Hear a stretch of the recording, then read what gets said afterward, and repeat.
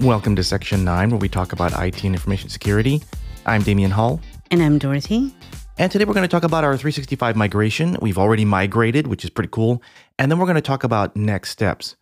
Now, I did the migration without you because I ran into some issues and I said, okay, let's go ahead and migrate.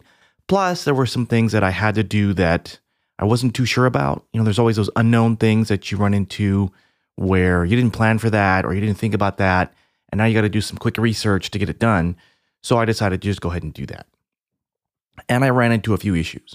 So just to remind everybody, we had to migrate some of our Google data, right? Because we have G Suite, we're going to 365.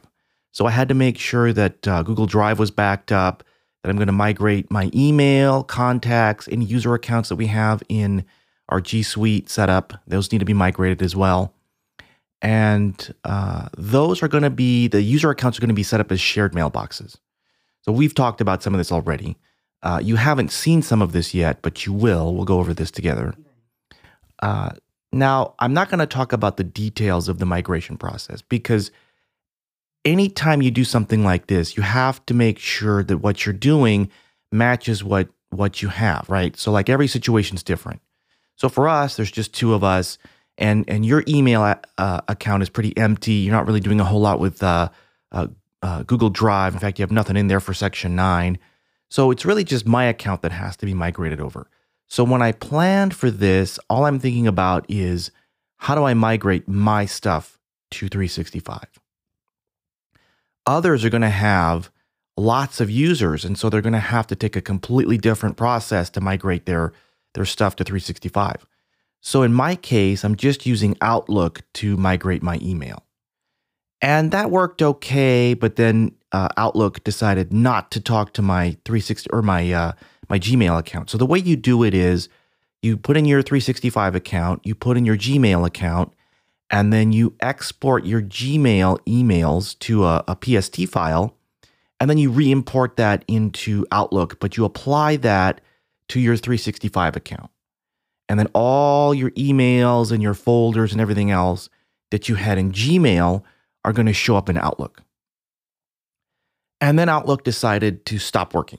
So I had migrated some stuff, but not all of it, because now I have new email, because you do it one day, and then if you wait, well, your Gmail account's going to get new email. Right. So now you need to migrate the new email in there. And of course, what I should have done was set up forwarding to where all my new emails would be forwarded to 365. So when I tried to do my last migration, Outlook decided not to work with Gmail. So anyway, it was a bit of an issue there. Got that sorted and decided to just select all my emails in my inbox on Gmail and just forward those to 365, and it was fine. Mine worked well because, like you said, I didn't have a whole heck of a lot, but I am getting emails in my Outlook when you migrated my Section 9 email. Yeah, and so we tested that. Yeah, we tested all of that. Mm-hmm. And so in looking at all of the things I needed to have lined up to make the migration happen and have it happen smoothly, according to my checklist, I had everything ready to go. Email migrated, contacts migrated, Google Drive was all backed up. User accounts were put into 365 as a shared mailbox. And so now I'm thinking, okay, let's just go ahead and migrate. And one reason that I decided to do that, again, was because Outlook and Gmail decided not to work with each other. So now I'm like, well, I'm going to get more email in my inbox on Google. I need to just migrate now so that doesn't happen. So I go into the admin center, do the setup process, everything looks good. And that's when I ran into my second issue, which is that you have to verify that you own your domain. So in our case, we're moving section9.us to 365. So I verified that using some DNS stuff, and that worked out great. But then the setup process says section9.us is verified, but you can't use that because some other account on 365 is using section9.us. And I thought, well, how's that possible? I own that. Nobody else should be using that. And that's when I remembered I had used it in another test account. And, your test accounts are live. They're not necessarily just test accounts. Those are live on 365. And so I had to figure out what account that was and log into that and delete section 9.us from the list of domains. And it was just another step that I wasn't ready for. And that just goes to show you why we talk about making sure you have good documentation, you plan things properly, because you may end up in situations like this, which is totally my fault. But the thing is, even when you plan properly, you've forgotten about that tester user, and those are some of the things that, for me, this is where the documentation is super important, because if we had that documented, you would have gone, oh, wait a minute, I need to make sure that that tester is not on that domain because this is going to think that somebody else is using it. You would have seen that. But the fact that there wasn't any prior documentation, these are the things that happen. And they're going to happen to all of us because, it's impossible to totally document everything unless you're making an effort to do that. And that does take a long time. So baby steps to get there. Yeah. And one thing that I want to make sure people understand is that when we made the decision to migrate to 365, we're also thinking about, can we manage 365? So there's a management piece to this as well. And I had previously managed Office 365 before. And so when we migrated, because we're small, there's not a whole lot of things that has to be working right away. Like our data is still sitting on my Surface Pro, which is a bad place to be. I want it in the cloud. I want it backed up. So I really need to get that migrated to the cloud and figure out a backup process for that sooner than later. But other than that, the really important thing that I have to have is my email. In fact, that's really all that I really have to have is my email. And so when you think about that migration process, as long as we can get my email to work, because that's my main email account for all the things that we do, that's really the only thing that has to be functional. And so when you migrate over to 365, the question is, will my email work? And of course, the answer to that is yes, it will. There are settings in 365 that we have to look at in terms of how you manage email, certain extra protection that you might want to add in there for security reasons. But overall, if I do it right, I will get email at section 9.us through 365.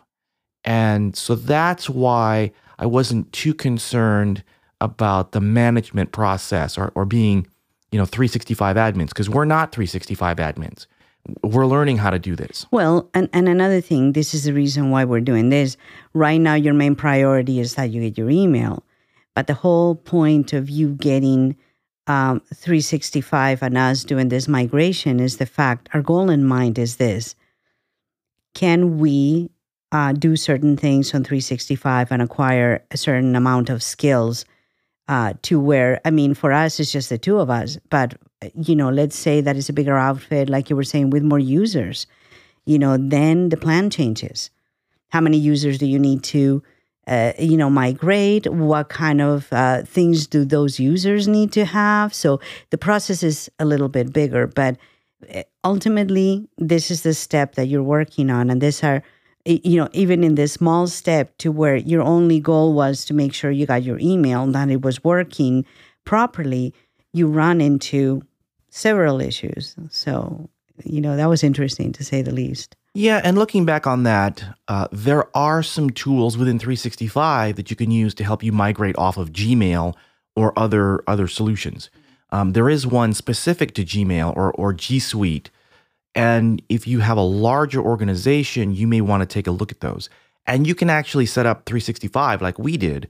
Get your 365 account, go in there and look at these options, and then slowly migrate yourself off of G Suite using those tools. How do they work? I don't know because we didn't use them. So at this point, we have to think about our next steps. What are the important things that we have to be able to do with 365? And what are some things that might be extra things you have to do if you're coming off of G Suite or some other solution? One of the things that I noticed in 365, and you go into the admin center, is there is a card that they have that pops up when you log in for training and documentation for stuff that's related to 365. So I went and looked at some of that, and they give you kind of a basic overview of how some stuff in 365 works. And I happened to watch one on It had something to do with email and security. And so I went and watched that, and I thought, oh, this is pretty cool. I want to configure this for us. So in Gmail, even if you have a regular Gmail account, there are certain file types that you can't send through Gmail, that Gmail just won't allow you to send them.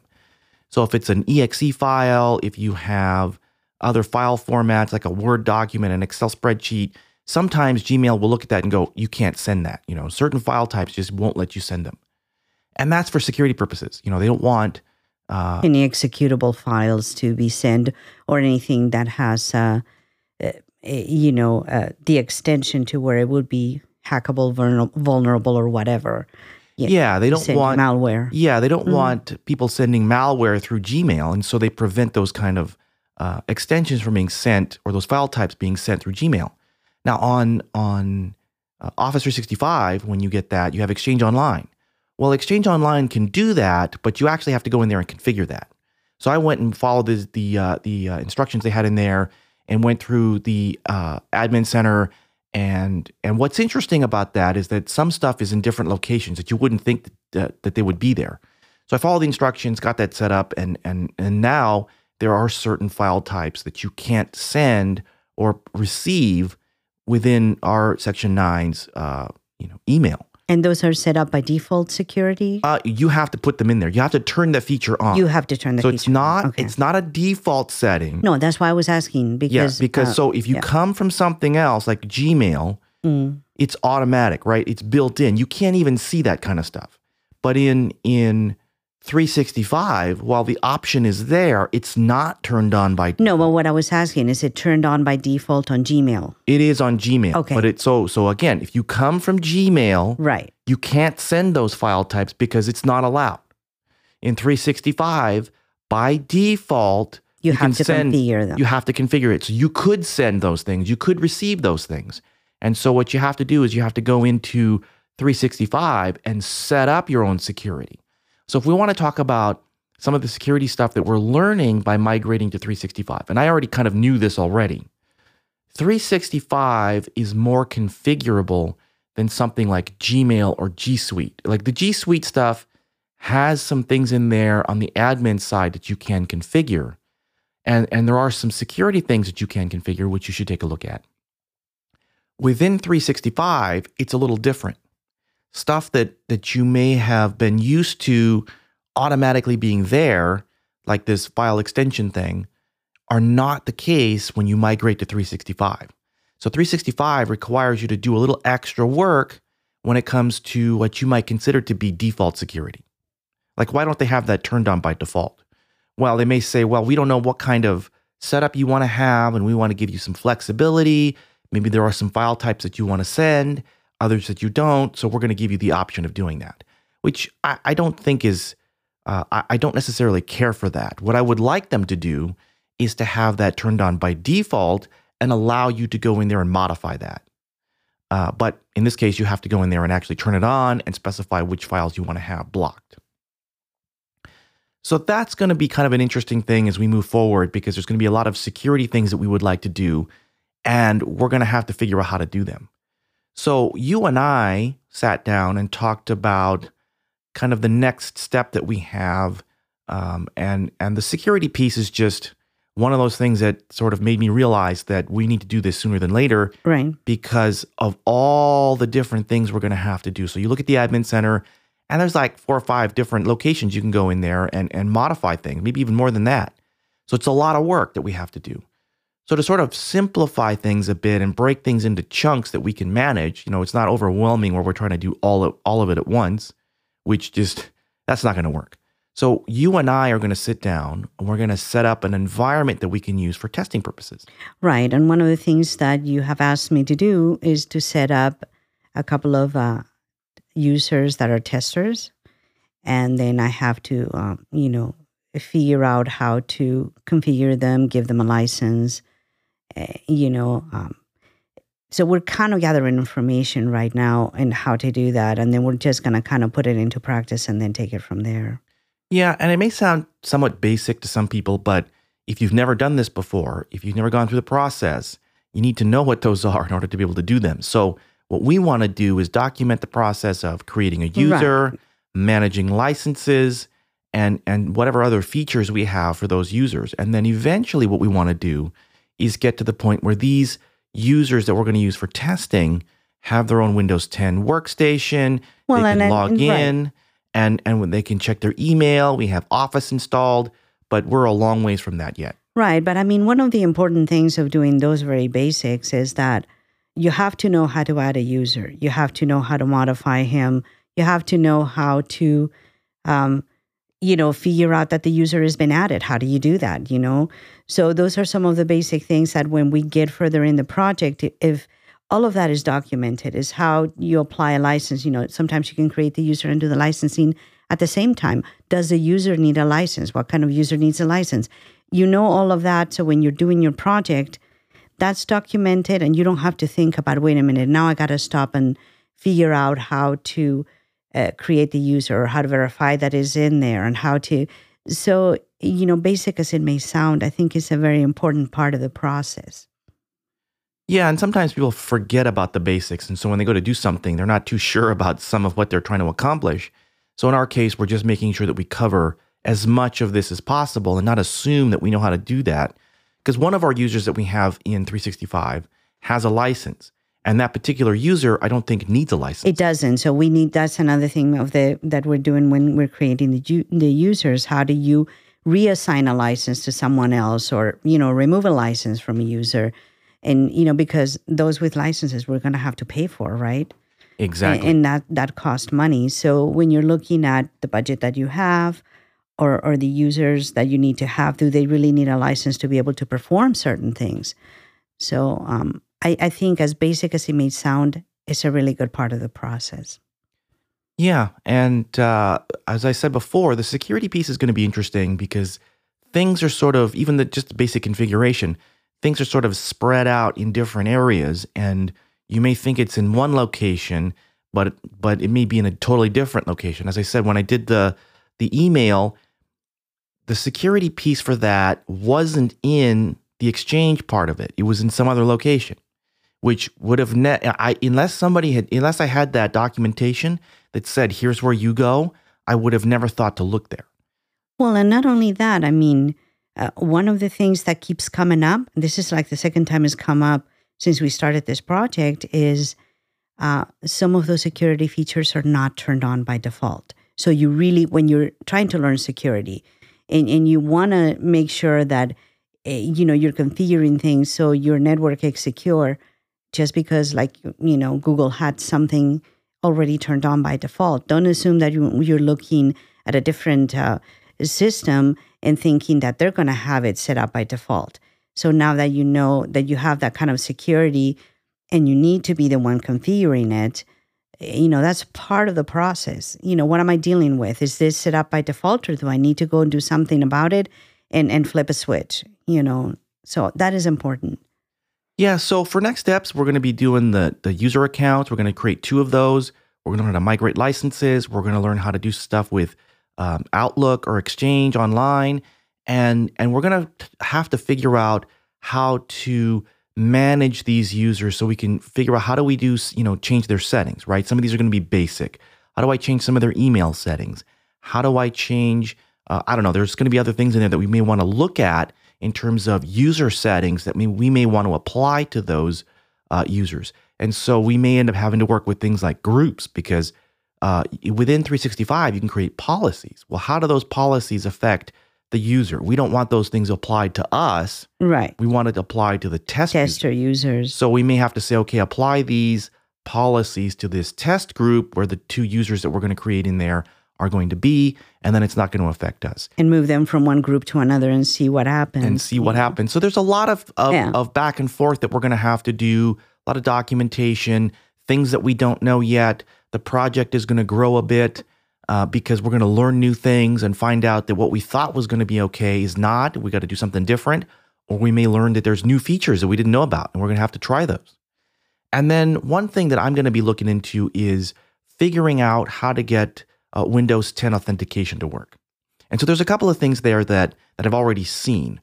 And what you can do is you can set up a new user and have that new user log into a device and Windows will authenticate them as a new user, and they'll have a new profile, and everything else will be kind of the same as what we have.